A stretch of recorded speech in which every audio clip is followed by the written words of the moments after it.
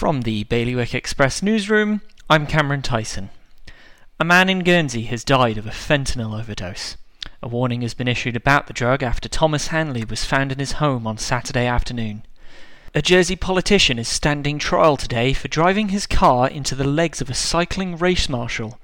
Senior Constable Chris Taylor denies the offence and claims he was verbally abused by the marshal.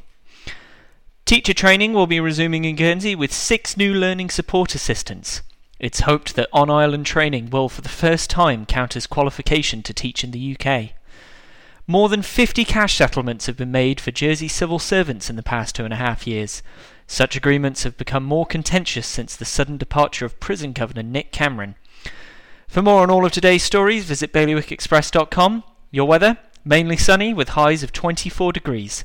That's Bailiwick Radio News, sponsored by Broadlands.